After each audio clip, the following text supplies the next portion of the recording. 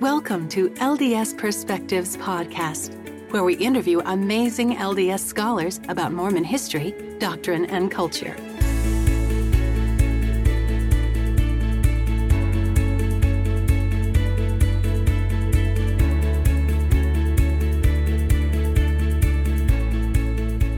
This is Laura Harris-Hales, and I'm here today with Daniel L. Belknap to talk about wisdom literature in the ancient Near East. Dan Belknap is an assistant professor of ancient scripture at BYU. He received a PhD in Northwest Semitics from the University of Chicago.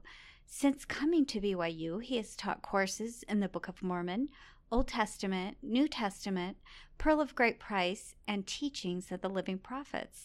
But his specialty is in the Hebrew Bible, Ugaritic texts, and ritual studies.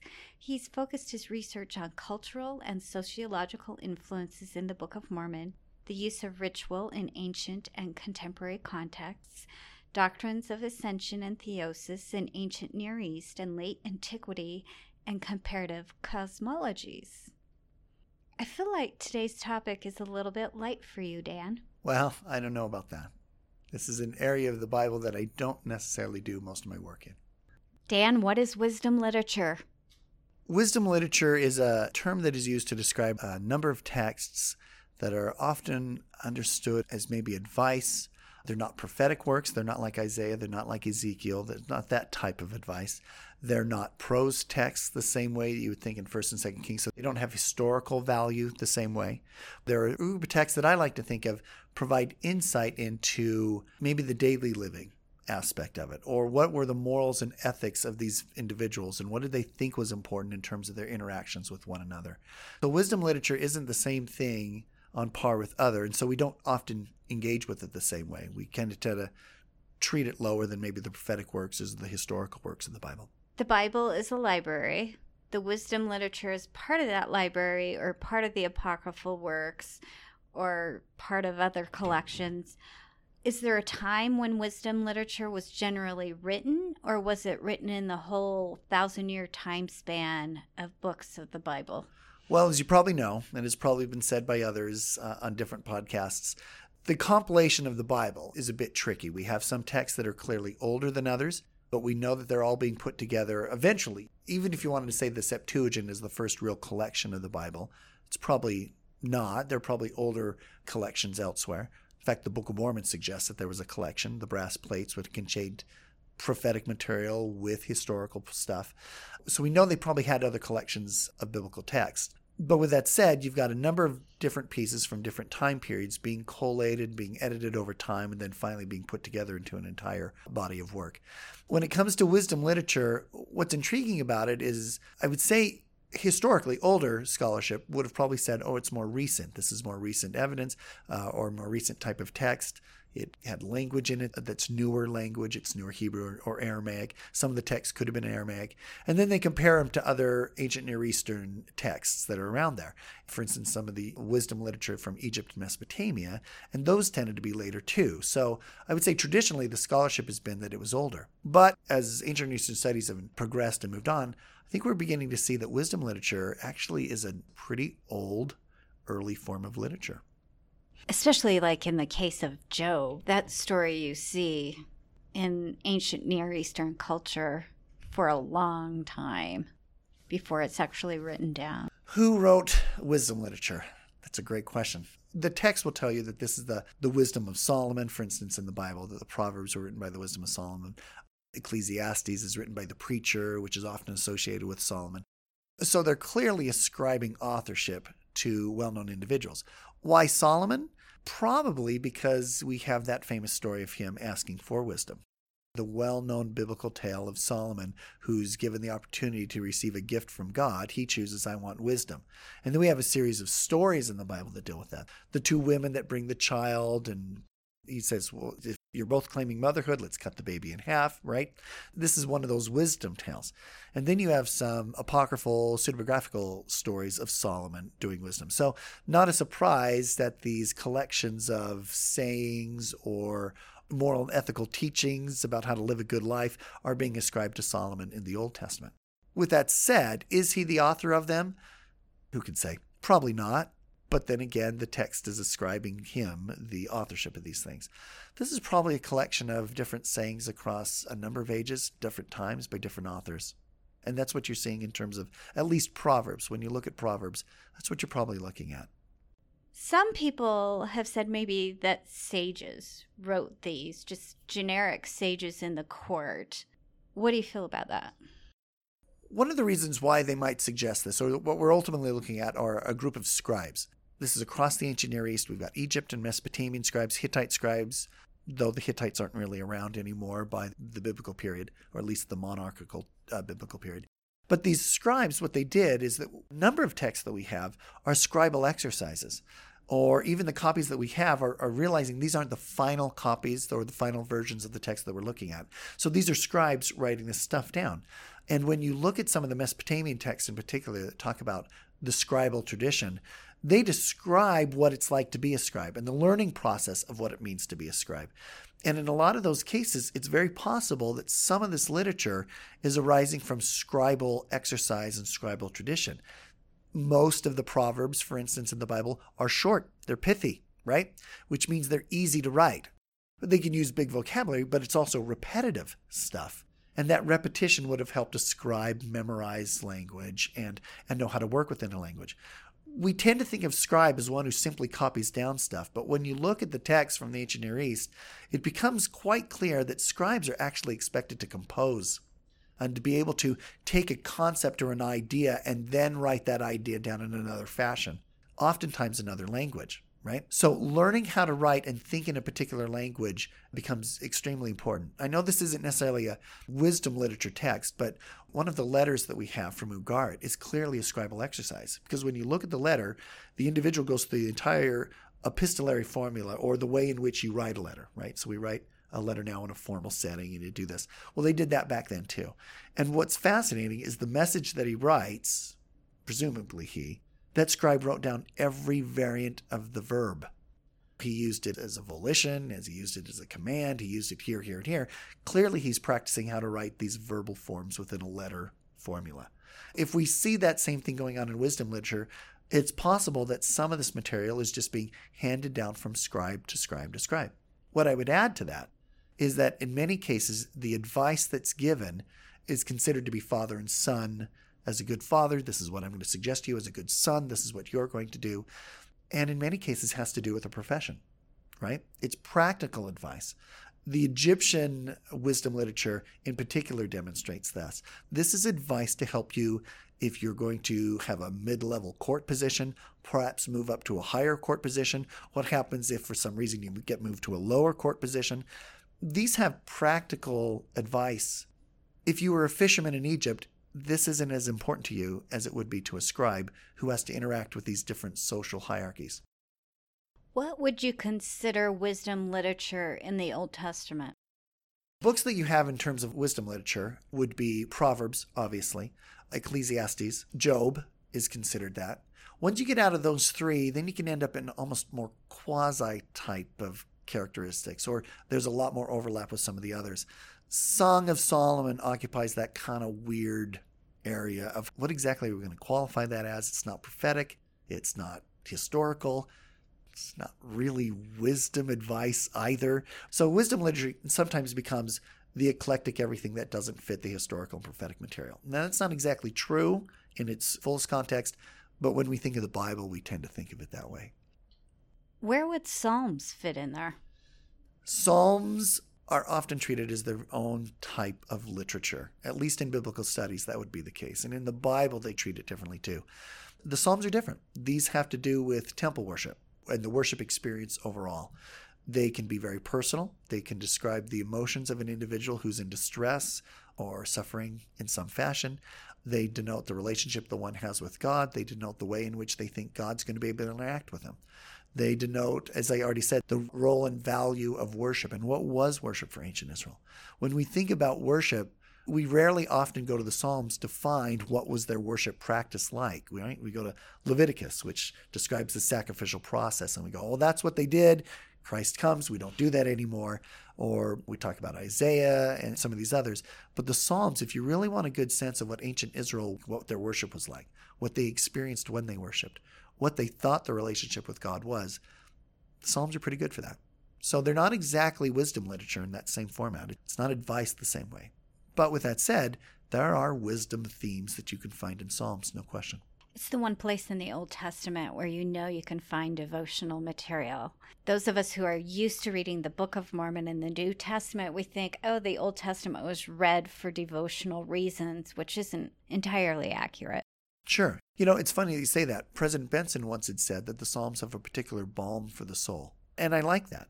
As a scholar, I also like exploring it to find out what Israel's worship was like. And we don't think about it much, but read the Psalms, and there's a lot of singing. There's a lot of praising. There's a lot of joy that's involved in this. And again, primarily from a Christian perspective, and Latter-day Saints fit within that, we tend to think of the law of Moses and the practice of the law of Moses as my students would say, letter of the law, and you've got to follow these things. But when you read the Psalms, they didn't see it that way. This was an expression of joy, of fulfillment, of even revelation. If you look in the Psalms, there are many of them that they expect a revelatory experience at the temple. And it's not radically different. Wonderful. What major themes and concepts can we find in wisdom literature? You can divide wisdom literature into a couple categories, and of course you're asking primarily about biblical literature, but one would be practical, just practical advice. And that's particularly true when you look across the ancient Near Eastern wisdom literature. As I mentioned earlier, wisdom literature was being written by these scribes who engaged in the politics and the court and the culture of these different civilizations. And when they would do that, that advice showed that. For instance, some of the Egyptian practical literature was simply things like, keep your mouth shut. Don't speak up as much. Don't always speak your opinion. Listen to everybody else and then do it. That's just practical advice. It's not bad advice either, but it's good practical advice. There's no theological meaning behind that. You've got practical advice, and the Psalms do that too, right? A prudent man does the following things. A fool does the following things. So you have just good practical advice about how to get along with other people. It's not exactly the same. It's not wisdom literature per se, but the closest thing you might have in the New Testament is, for instance, James. James includes a lot of practical advice about how Christians should get along with other people, including other Christians. You've got practical advice that you can find in Proverbs and elsewhere. I would then add that you have another set of literature that describes, and this can be intermingled, same chapter of Proverbs might have it, but includes practical advice for a relationship with God. And for ancient Israel, that would be practical advice, right? What did you do? A true man, a prudent man fears the Lord. He understands the law. He keeps the commandments type of thing. That's good practical theological advice as well. And so you can have that type of practical advice, not just how to get along in terms of the world around you, but also how to get along with God. And that's pretty good advice. Outside of that, then you deal with other themes, and one would be the importance of wisdom. Now, this is pretty specific to Proverbs. Chapters 1 through 9 of Proverbs, for instance, you're introduced to wisdom, what biblical scholars call Lady Wisdom, because she's personified and she's treated as an individual. And the contrast there is between a fool versus Lady Wisdom.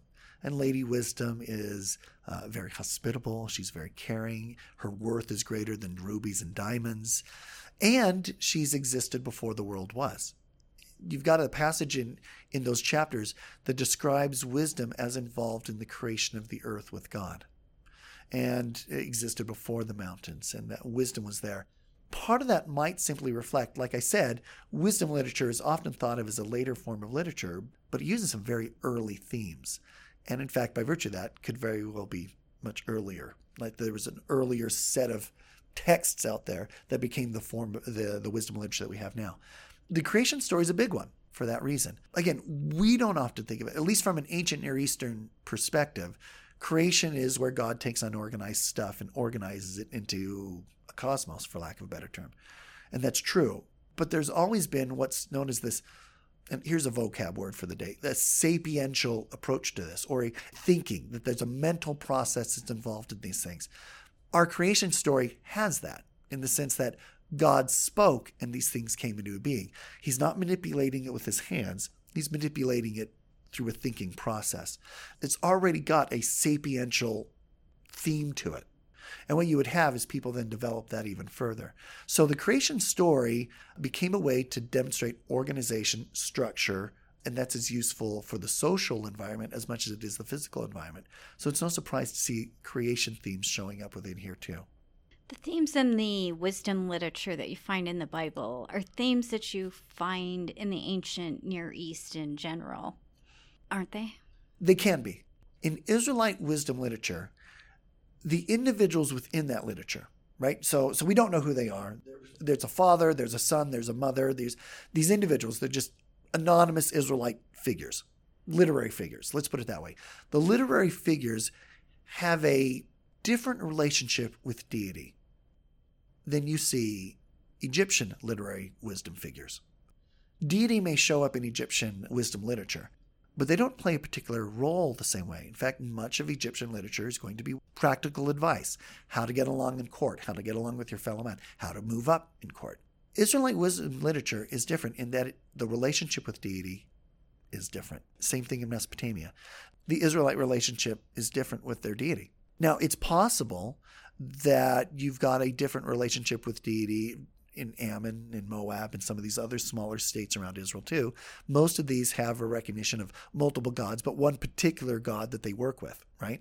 Getting to Egypt and Mesopotamia, both of these other cultures have polytheism and a true polytheistic, and meaning you've got multiple gods that are equal in significance. In Moab and Ammon, these smaller states around Israel, you might believe in multiple gods, but there's really only one God that you interact with. And that's certainly the case in ancient Israel, where the only God you interact with is Jehovah. These individuals seem to have a different relationship. It's possible if we did find Moabite or Ammonite wisdom literature, it would look very similar to Israelite. But we don't. All we have is Israelite wisdom literature for this region. And when you recognize that, maybe that's where that difference is coming from. But what you certainly see is that they have a different relationship, a closer relationship, a relationship where they expect certain things from the divine beings in a way that you're not seeing in these other larger cultures.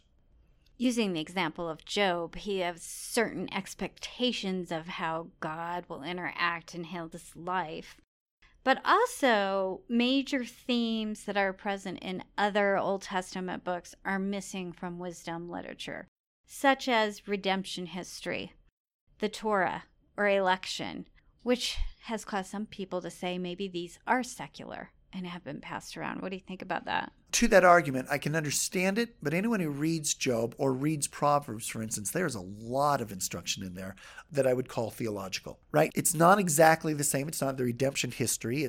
It doesn't have that same relationship. But I think one of the reasons is that wisdom literature is very personal. Now, I get that it's practical advice that anyone can use, but what it deals with is one-on-one relationships. It doesn't describe group relationships. So when you're talking about the redemption of a people, that's just not going to simply be a part of wisdom literature. It isn't a part of any culture. You could say the same thing about Egypt or Mesopotamia. And I've already made the case that they're already more secular, but I think one of the reasons is it's a one-on-one relationship that's being described socially within those texts. With that said, Israel includes God in almost all of that. So when you go through the Proverbs, you will find places that says, the prudent man is the one who fears the Lord. The prudent man is the one who knows the secrets of the Lord. The wise man is the one who knows the law. And at that point, I'm like, how is that not then being theological? But it's being done on an individual level. Excellent insight. Let's go on to the individual books. Let's start with Ecclesiastes, because I think it's a really fun book, if nothing else for that wonderful quote, there's nothing new under the sun. Sure.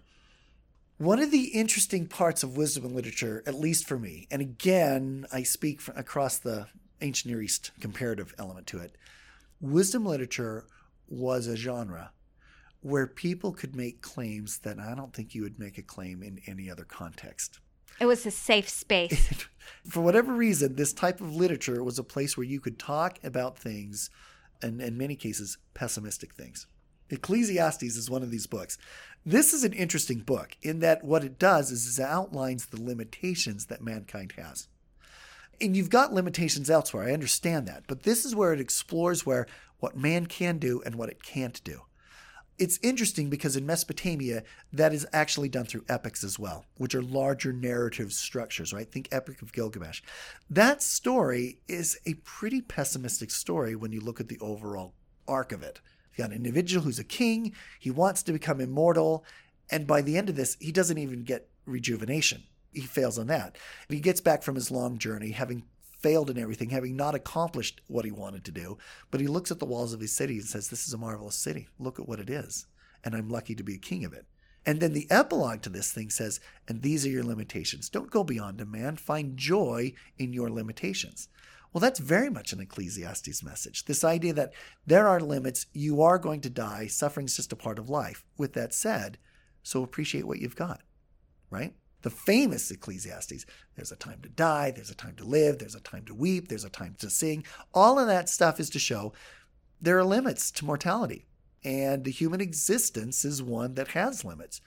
What it, to me, shows me more than anything else is a complexity and a recognition that the ancient world was as nuanced as ours is today. We don't think that. We tend to think the ancient world is, well, less cultured, less sophisticated, less, because they don't have all the same modern stuff that we do. But the concerns that they had were exactly the same, and they certainly recognized the limits of their mortality, probably even better than we do.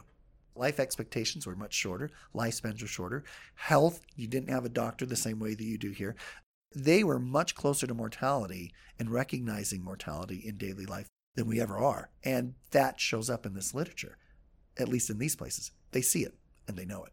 Did the Israelites articulate an existence past death? Yes and no. You can find it, but it's rare. So to LDS doctrine, the idea of the spirit world, we don't see that show up in the same format. And we've got a number of narratives that suggest there's life after death, but these are spotty verses scattered through different books. The story of Samuel and Saul and the witch, that's one that suggests that they know about an afterlife. The fact that we have funerary practices where you take care of the dead suggests that they see value in recognizing that they've moved on and that there's a different state. They're not just lumps of matter now. They still are family in some fashion. This all suggests that they do have an understanding of the afterlife, but they recognize it's different as well. And that can show up certainly by the New Testament time period when you have the Sadducees questioning Christ about marriage after death and that whole thing during the last week of his life, right? To this woman who's married, she married a man, he didn't have children, so she marries the next son, so on and so forth. They ask the question, whose is she in the resurrection? And Christ answers that question, but then he goes further and says, you didn't get this right anyway. You don't happen to believe in a resurrection. And the Sadducees don't. And the reason they don't believe in it is because there's no mention of an afterlife or a resurrection in the 5 books of Moses. If we talk reception history, then without that vision of an afterlife, the message of Ecclesiastes probably was more powerful. Well, again, what it emphasizes, as almost all wisdom literature does, is the mortal experience. And so to those, again, who make the case that this is secular literature, what I would say to that is, I get that because the whole focus is on your mortal experience. It's not talking about salvation. It's not talking about eternal life. That's not a part of it. The concern is how do you get through mortality right now? And that's the function of wisdom literature more than anything else. How do you get through mortality? If it's practical advice, how do you move through the social structure of daily life? If it's that theology, it's what is the theology that gets you through a day-to-day? If it's Ecclesiastes, what are the limits to mortality that you and I need to be aware of and concern ourselves with? And by virtue of that, know how to live a good, happy life for mortality. It's not literature that's concerned with these larger theological issues of salvation. Now, if that's why people say it's not theological, there you go. With that said, I think figuring out how to live a good day-to-day life is absolutely essential to a living theology. That's a great point to make. Let's talk about Job now. And we learned from a prior podcast that we did with Michael Austin that there is a Job past the first 2 chapters. A whole bunch of experience that we don't usually attribute to the book of Job when we're just going through it quickly, maybe in our gospel doctrine class. So walk us through Job briefly. Job would fit what I call as subgenre of wisdom literature. So if we said Ecclesiastes is a more pessimistic piece of literature, then Job fits the most pessimistic piece of literature. And again, it's all back to this daily stuff, right? If you're thinking of wisdom literature deals with how do you deal with a day-to-day experience, one of the biggest issues that the ancient world's dealing with is why do bad things keep happening? And we find that type of literature is known as a theodicy, right? A theodicy, or really any time you ask that question, where does evil come from? What is evil? Why do bad things keep happening to really, really good people? These are theodicies. And you can find theodicies across the ancient Near East. The most pessimistic are by far Mesopotamian theodicies. There's a famous text in there of a man who's kind of complaining to his friend. It's Job, right? It's the same basic story. And the man's talking about how he's like, I've done everything. And his friend says, well, you ought to pray to God and trust in the gods. And he's like, I have. What I find is that the gods themselves somehow seem to treat the thief with greater wealth than those who bring their offering to the temple all the time. And so they do this back and forth, just like you do in Job. One of the big differences is by the end of the piece, though, the man has clearly convinced his friend that the gods aren't to be trusted. This whole exchange, it's like, what can you do? The gods are inscrutable. They're unknowable. You don't know why they do what they do. It's better to stay under the radar then and just not engage with them, because who knows why they're going to do what they do? You just don't know. That aspect of wisdom literature, theodicy, they're clearly trying to explain misfortune. Misfortune arises from these scenarios of which they don't have an explanation for. They're just a part of mortality. You'd like to say the gods are going to be able to judge that and treat things fairly, but as Mesopotamians are aware, that's not reality. The wicked seem to be treated just fine, and mortality seems to go okay for them. I see Job as a reaction to that timeless comment, God wouldn't give you anything you can't handle. And Job says, oh yeah? You think so? Well, look at this. So here's the difference with Job. To that setup, what I just said. And when I do teach this, this is what I point out with Job. Job is unlike all those other theodicies. Mainly because in the other theodicies that we have, and granted maybe there's a whole bunch out there that were even more like Job, we just don't have them. But the Job story, and there's a reason why we focus on these chapters, though maybe for the wrong reasons. The story of Job starts without Job. It starts in the divine realm, where there's God interacting with these other beings. The reason why that's a big deal is what you're told in the first chapter is why Job's going to go through what he goes through. That reason why is a big difference between Job theodicy versus other ancient Near Eastern theodicies. In the others, as I just said, we don't know why these things happen. They just happen, and the gods must do it, but we don't know why. Chapter 1 of Job changes that. You actually do know why. Now, the reader can disagree, and the reader can say that's maybe unfair, but now at least you know why God does what he does. As one great biblical scholar, I want to say it's Hackett, Joanne Hackett, if I'm remembering right, she wrote about Job. She points out what's interesting about that story is recognizing that the Satan figure, Ha-Satan, that's the Hebrew, the Satan.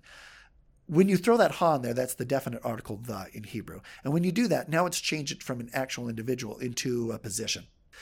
That figure is pointing out a problem.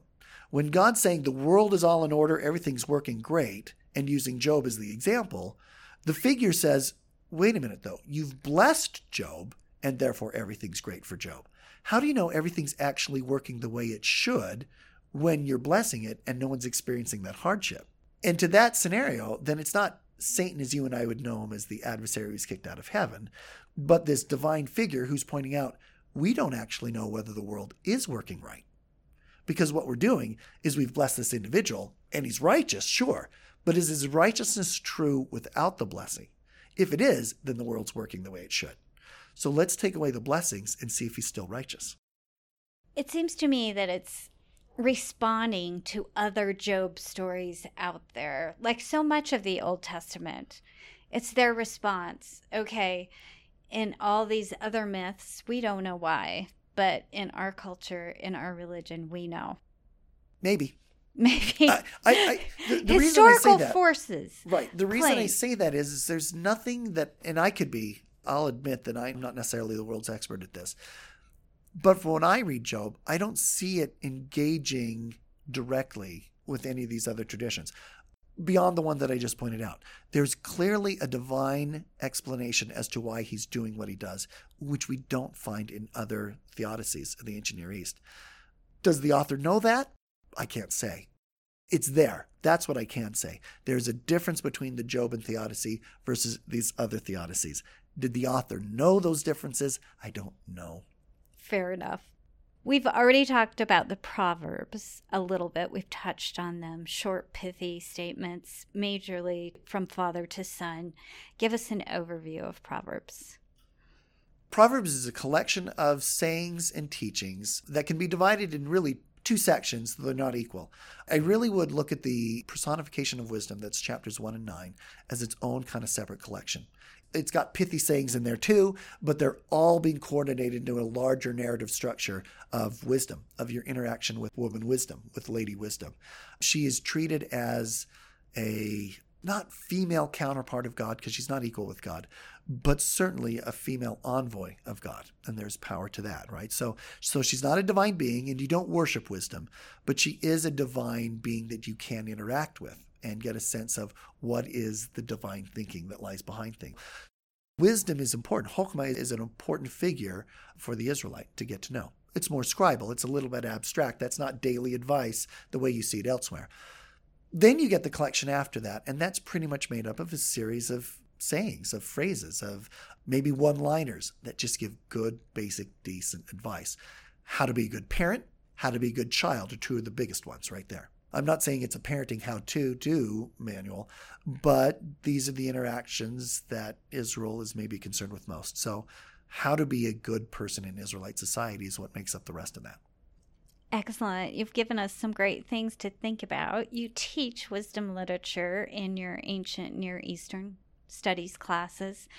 What would you say wisdom literature contributes to our body of canon? The first thing I'd say, there isn't a lot of it, right? And so when the compilers put it together, they didn't put in probably as much as they could have. But without harping on something that I've been saying throughout, these books are great for understanding how to be a good, decent person. And you can say, well, Isaiah does that too. Yes, but they use these larger theological themes that deal with salvation, that deal with premortality, that deal with this. Wisdom literature is practical, great advice for day-to-day living. It's like religion on the ground. It is. And I used an example earlier. James does that, right? James, what is true religion? It's taking care of these individuals. It's not talking about why you do it for celestial kingdom. It's not talking about how this is redemption. It's good practical advice. Notice that in James 2, what he's talking about, bridle your tongue. Learn to control that thing, right? Which, if you look at the wisdom literature in Proverbs, it says the exact same thing. And when you look at Egyptian wisdom literature, its practical advice is learn to control your tongue. This is just good, basic, practical advice.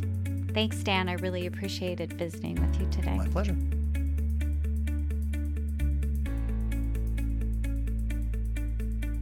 Be sure to check out ldsperspectives.com to subscribe, catch up on past episodes, download transcripts, and find show notes.